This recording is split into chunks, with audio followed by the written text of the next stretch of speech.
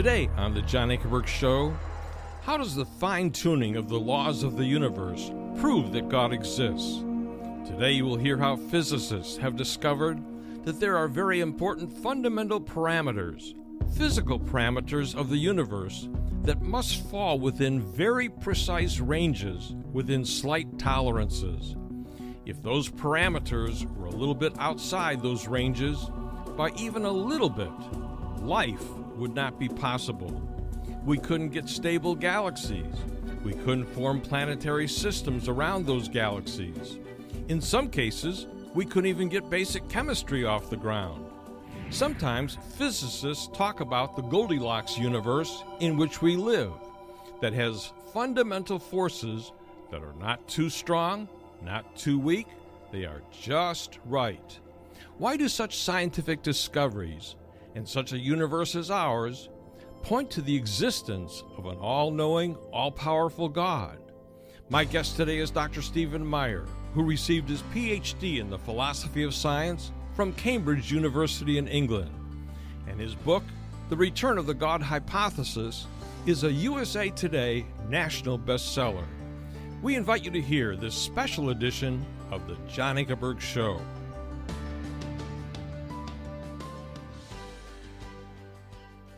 Welcome to our program. I'm John Ankerberg, and my guest is philosopher of science, Dr. Stephen Meyer, who received his PhD from Cambridge University in England. Dr. Meyer has just recently published a USA Today national best-selling book called Return of the God Hypothesis, and I highly recommend this, which discusses evidence for God as the designing intelligence responsible for life and the universe. That's why we're doing these programs as well. Stephen, in our last few programs, you told a fascinating story, first of all, of how scientists discovered that our universe had a beginning. Folks, if you missed that, just go back online, you can watch it. Then you talked about why that discovery supports a God hypothesis, that God really exists and is involved in our world.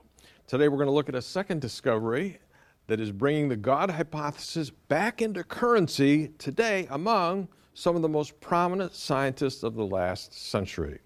One such example is the famed Cambridge University astrophysicist Fred Hoyle. He started out as a very staunch atheist, and then he changed his mind based on the discoveries about the origin and structure of the universe, what's ironical, that he himself made. Hoyle discovered something known as the fine-tuning of the universe.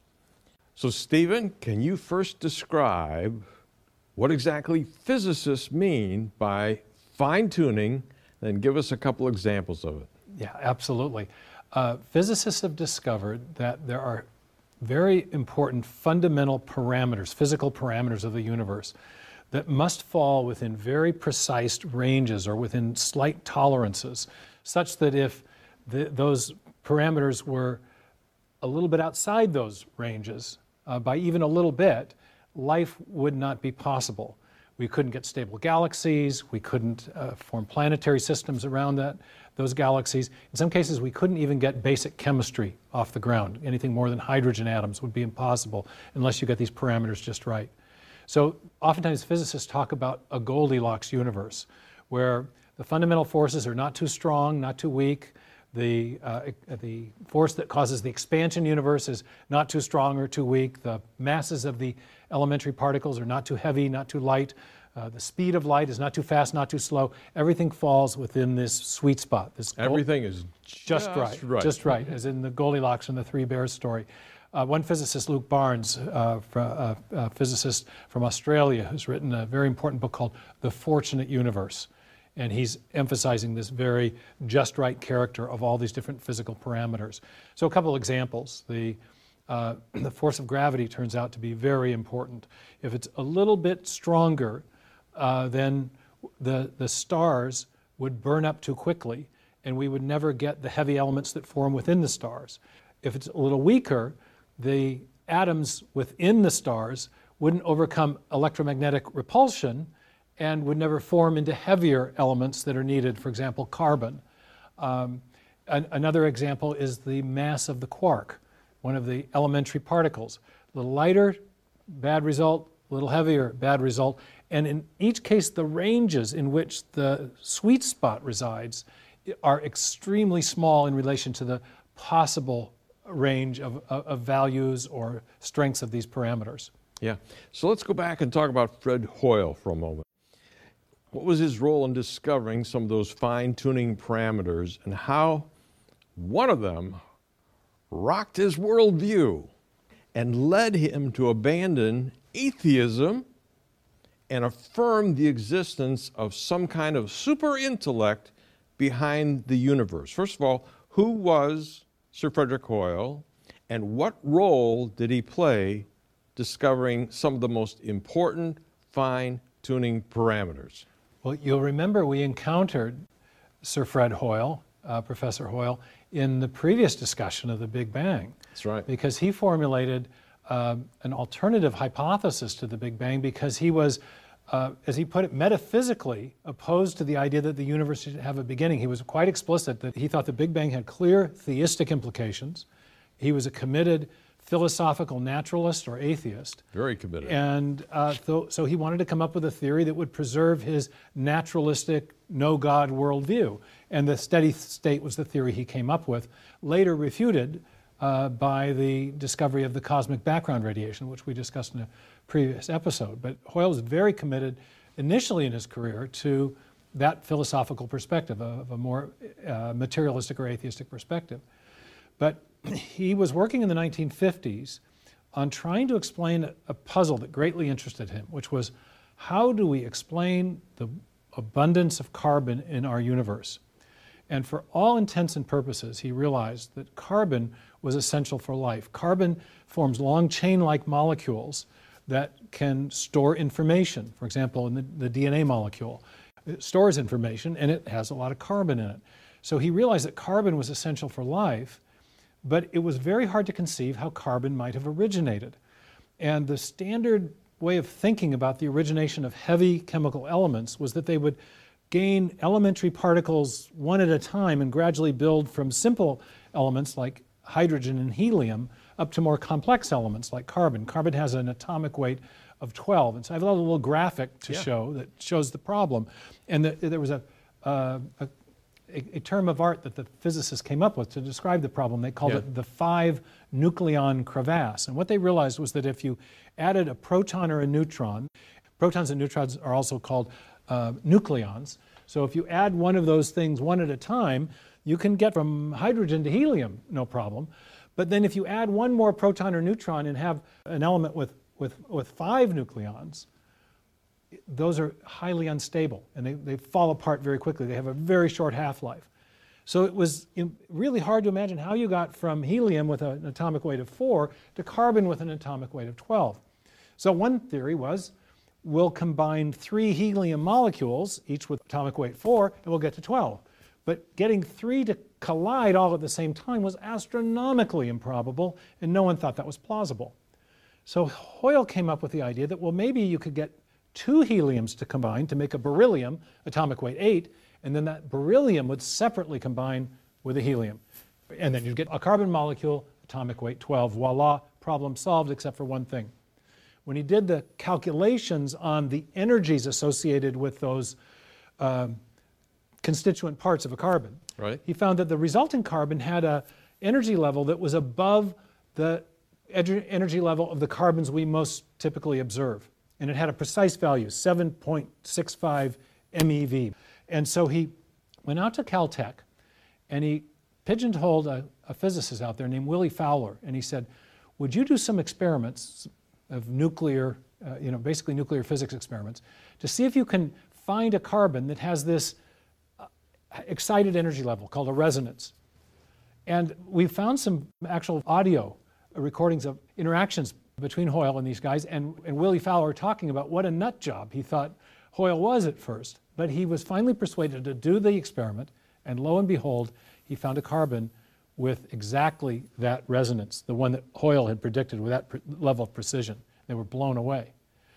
And Hoyle was blown away because it implied very difficult to make carbon, but there is a way to do it.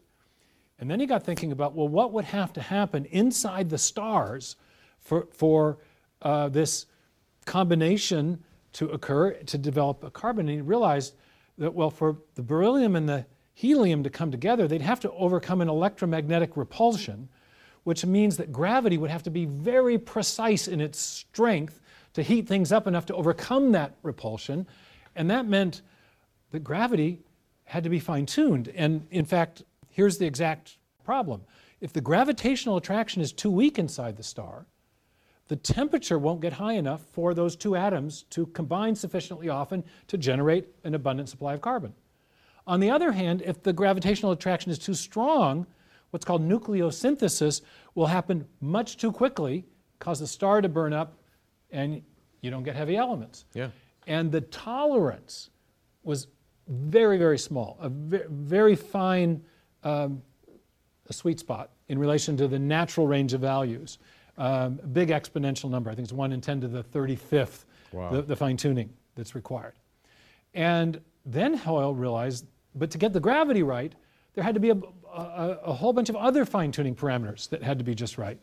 And so later, as he was reflecting on his own discovery and subsequent discoveries of other fine-tuning parameters that physicists revealed, he was quoted as saying, "A common sense interpretation of the data suggests that a super intellect has monkeyed with physics and chemistry in order to make life possible." He says there are no random forces in nature. Everything is finely tuned, and that suggests a fine tuner.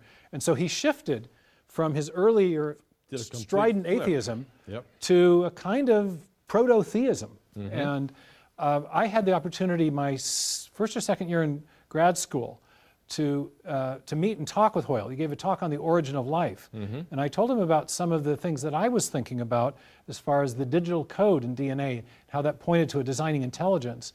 And we were walking from the auditorium where he'd given the talk back to one of the colleges for a reception. And when he heard me say intelligence, he pulled me aside and he said, "Here, walk with me." And he said, "Yeah, there's no question that if we could invoke an intelligence, it would explain a lot about what we see both in the universe and in life." Wow. So we had a major shift of worldview as a result of his own discoveries about fine-tuning. All right, the fine-tuning parameters that Hoyle discovered weren't the only ones that physicists have discovered. Can you describe some other especially dramatic or precise examples of cosmic fine-tuning? Sure. There's a couple different classes of fine-tuning evidence. One has to do with the strength of these fundamental forces: gravity, electromagnetism, the strong and weak nuclear forces. And all those forces must fall within very narrow ranges to allow, for example, the production of life-essential chemicals or even very basic chemistry of any kind. And often the ratios between those forces are critical as well. But in addition to that, there's other types of fine-tuning that relate to the initial conditions of the universe, the configuration of matter and energy at the very beginning. We live in a universe that's fairly nicely ordered. We have these beautiful spiral galaxies, and inside the galaxies there are solar systems, and in our solar system we have everything arranged in just the right distances, and Earth has the right axial tilt from the sun and so forth to allow for the possibility of life. But getting even orderly galaxies depends upon a highly ordered set of initial conditions. You may remember that in the old days, if civil engineers were building a tunnel through a mountainside, their term of art was they would configure a charge. They would set up a dynamite charge, but they would put it at just the right angle in just the right place so the hole would be blown through the mountain in just the right way so that they could put the road where they wanted it. And in the same way, the arrangement of matter and energy had to be highly configured in a very specific way at the beginning of the universe to produce the highly ordered structures that we see today. The order that we have today is reflective of an even greater order at the beginning of the universe. And there's a great physicist from Britain, Sir Roger Penrose, who's made calculations as to the degree of fine-tuning that would have been required in the configuration of the initial conditions of the universe. It's called the initial entropy fine-tuning. And the number he's derived has just blown people's minds. That initial configuration of matter and energy is fine-tuned to 1 part in 10 to the 10th power raised to the 123rd power. It's called a hyper-exponential number. 1 in 10 to the 10 raised to the 123. So that's a mind-blowing degree of precision. Another fine-tuning parameter, and this is maybe a little bit easier to illustrate, is the fine-tuning required to get the universe to expand at the right rate so that stable galaxies and planetary systems can form, and so that the universe doesn't collapse back on itself on the one hand, or dissipate into a kind of cold heat death on the other. That's known as the cosmological constant, which we've been discussing, and the fine-tuning associated with the cosmological constant that we have in our universe, the force of outward push, is 1 part in 10 to the 90th power. That's an accepted number and among physicists.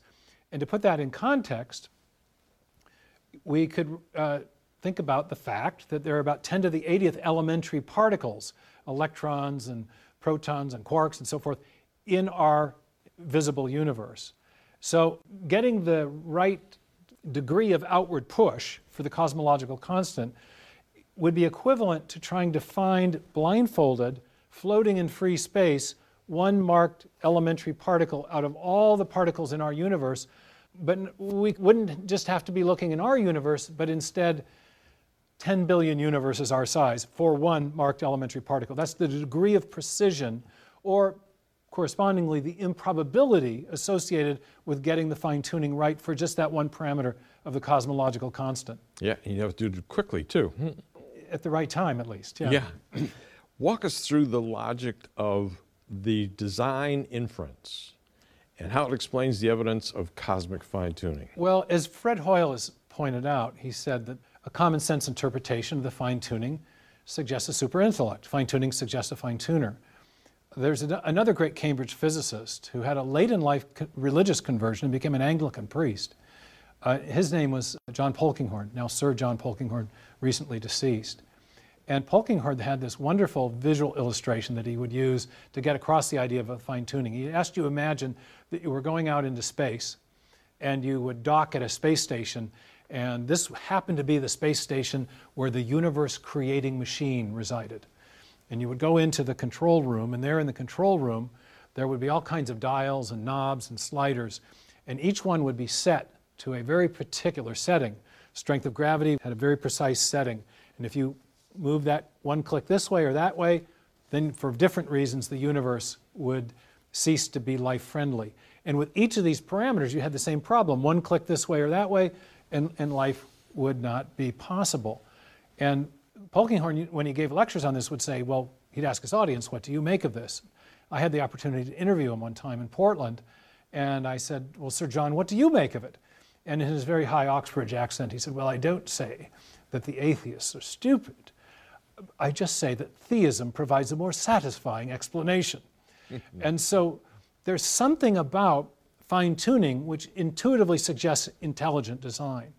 And I have a colleague, William Dembski, who's developed a theory of design detection with a famous work published at Cambridge University Press called the design inference. And what Dembski shows is that we detect design when 2 different things are present at the same time. One is improbability, and all the fine-tuning parameters are extremely improbable that we'd get those right randomly in a universe. But Dembski says that improbability alone is not enough, and he illustrates this with a great example. He asks you to imagine that you're looking at the faces on Mount Rushmore, and immediately you think, oh, well, a sculptor was responsible for those faces. And Dembski says, okay, but why? And you say, well, it'd be very improbable for wind and erosion to make those faces. And he says, yeah, that's right. This is a very improbable shape. But the pile of rocks at the bottom of the hill is also in an improbable configuration, and we don't want to say that those are designed in exactly that configuration. So what else is present in the faces on the mountain? And he says the answer is what he calls a specification, a pattern that matches our experience or performs a function. It has significance in some way that we can recognize from our independent experience.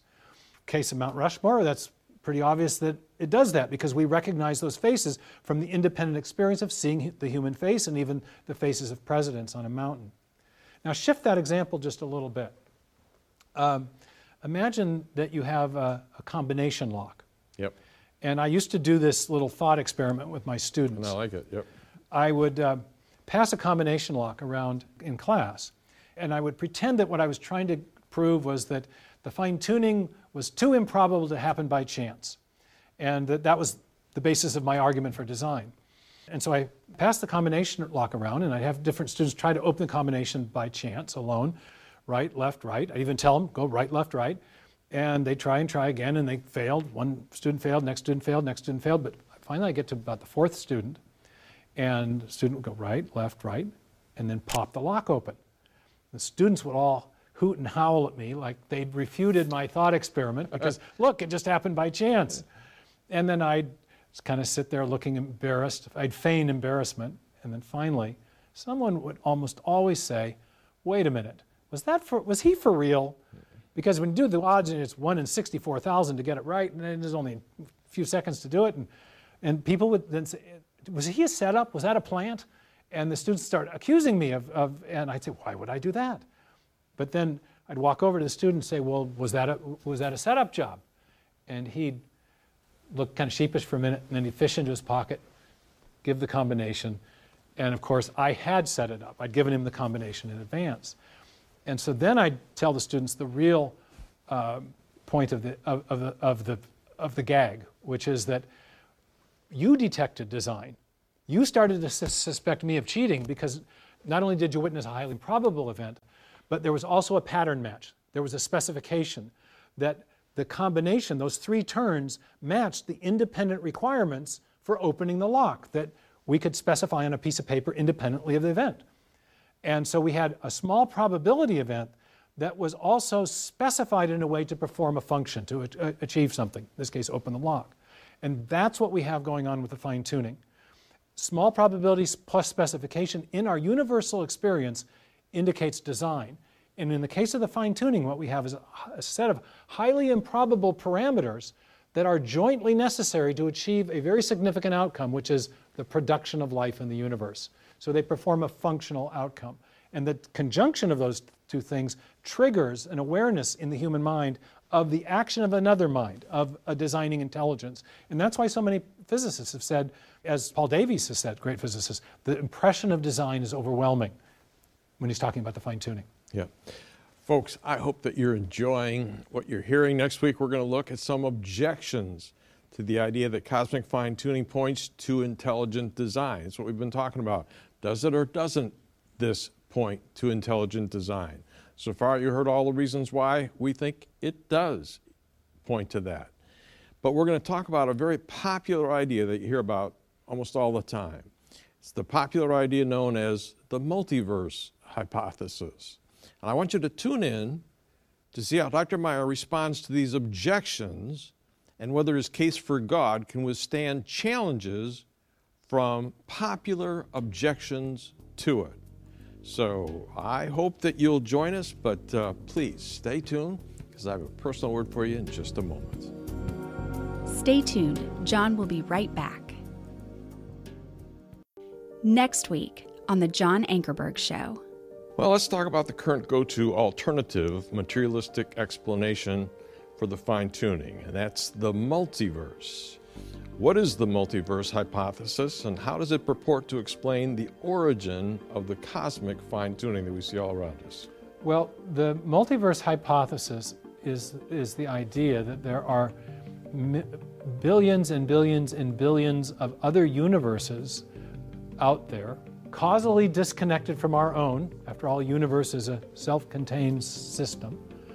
And that there are so many of these other universes, each with their own set of fine-tuning parameters and each set of initial conditions, that a universe with just the right combination of parameters would have had to arise somewhere. Even if it's very improbable, there's enough universes to render it probable somewhere, and we just happen to be in that lucky universe.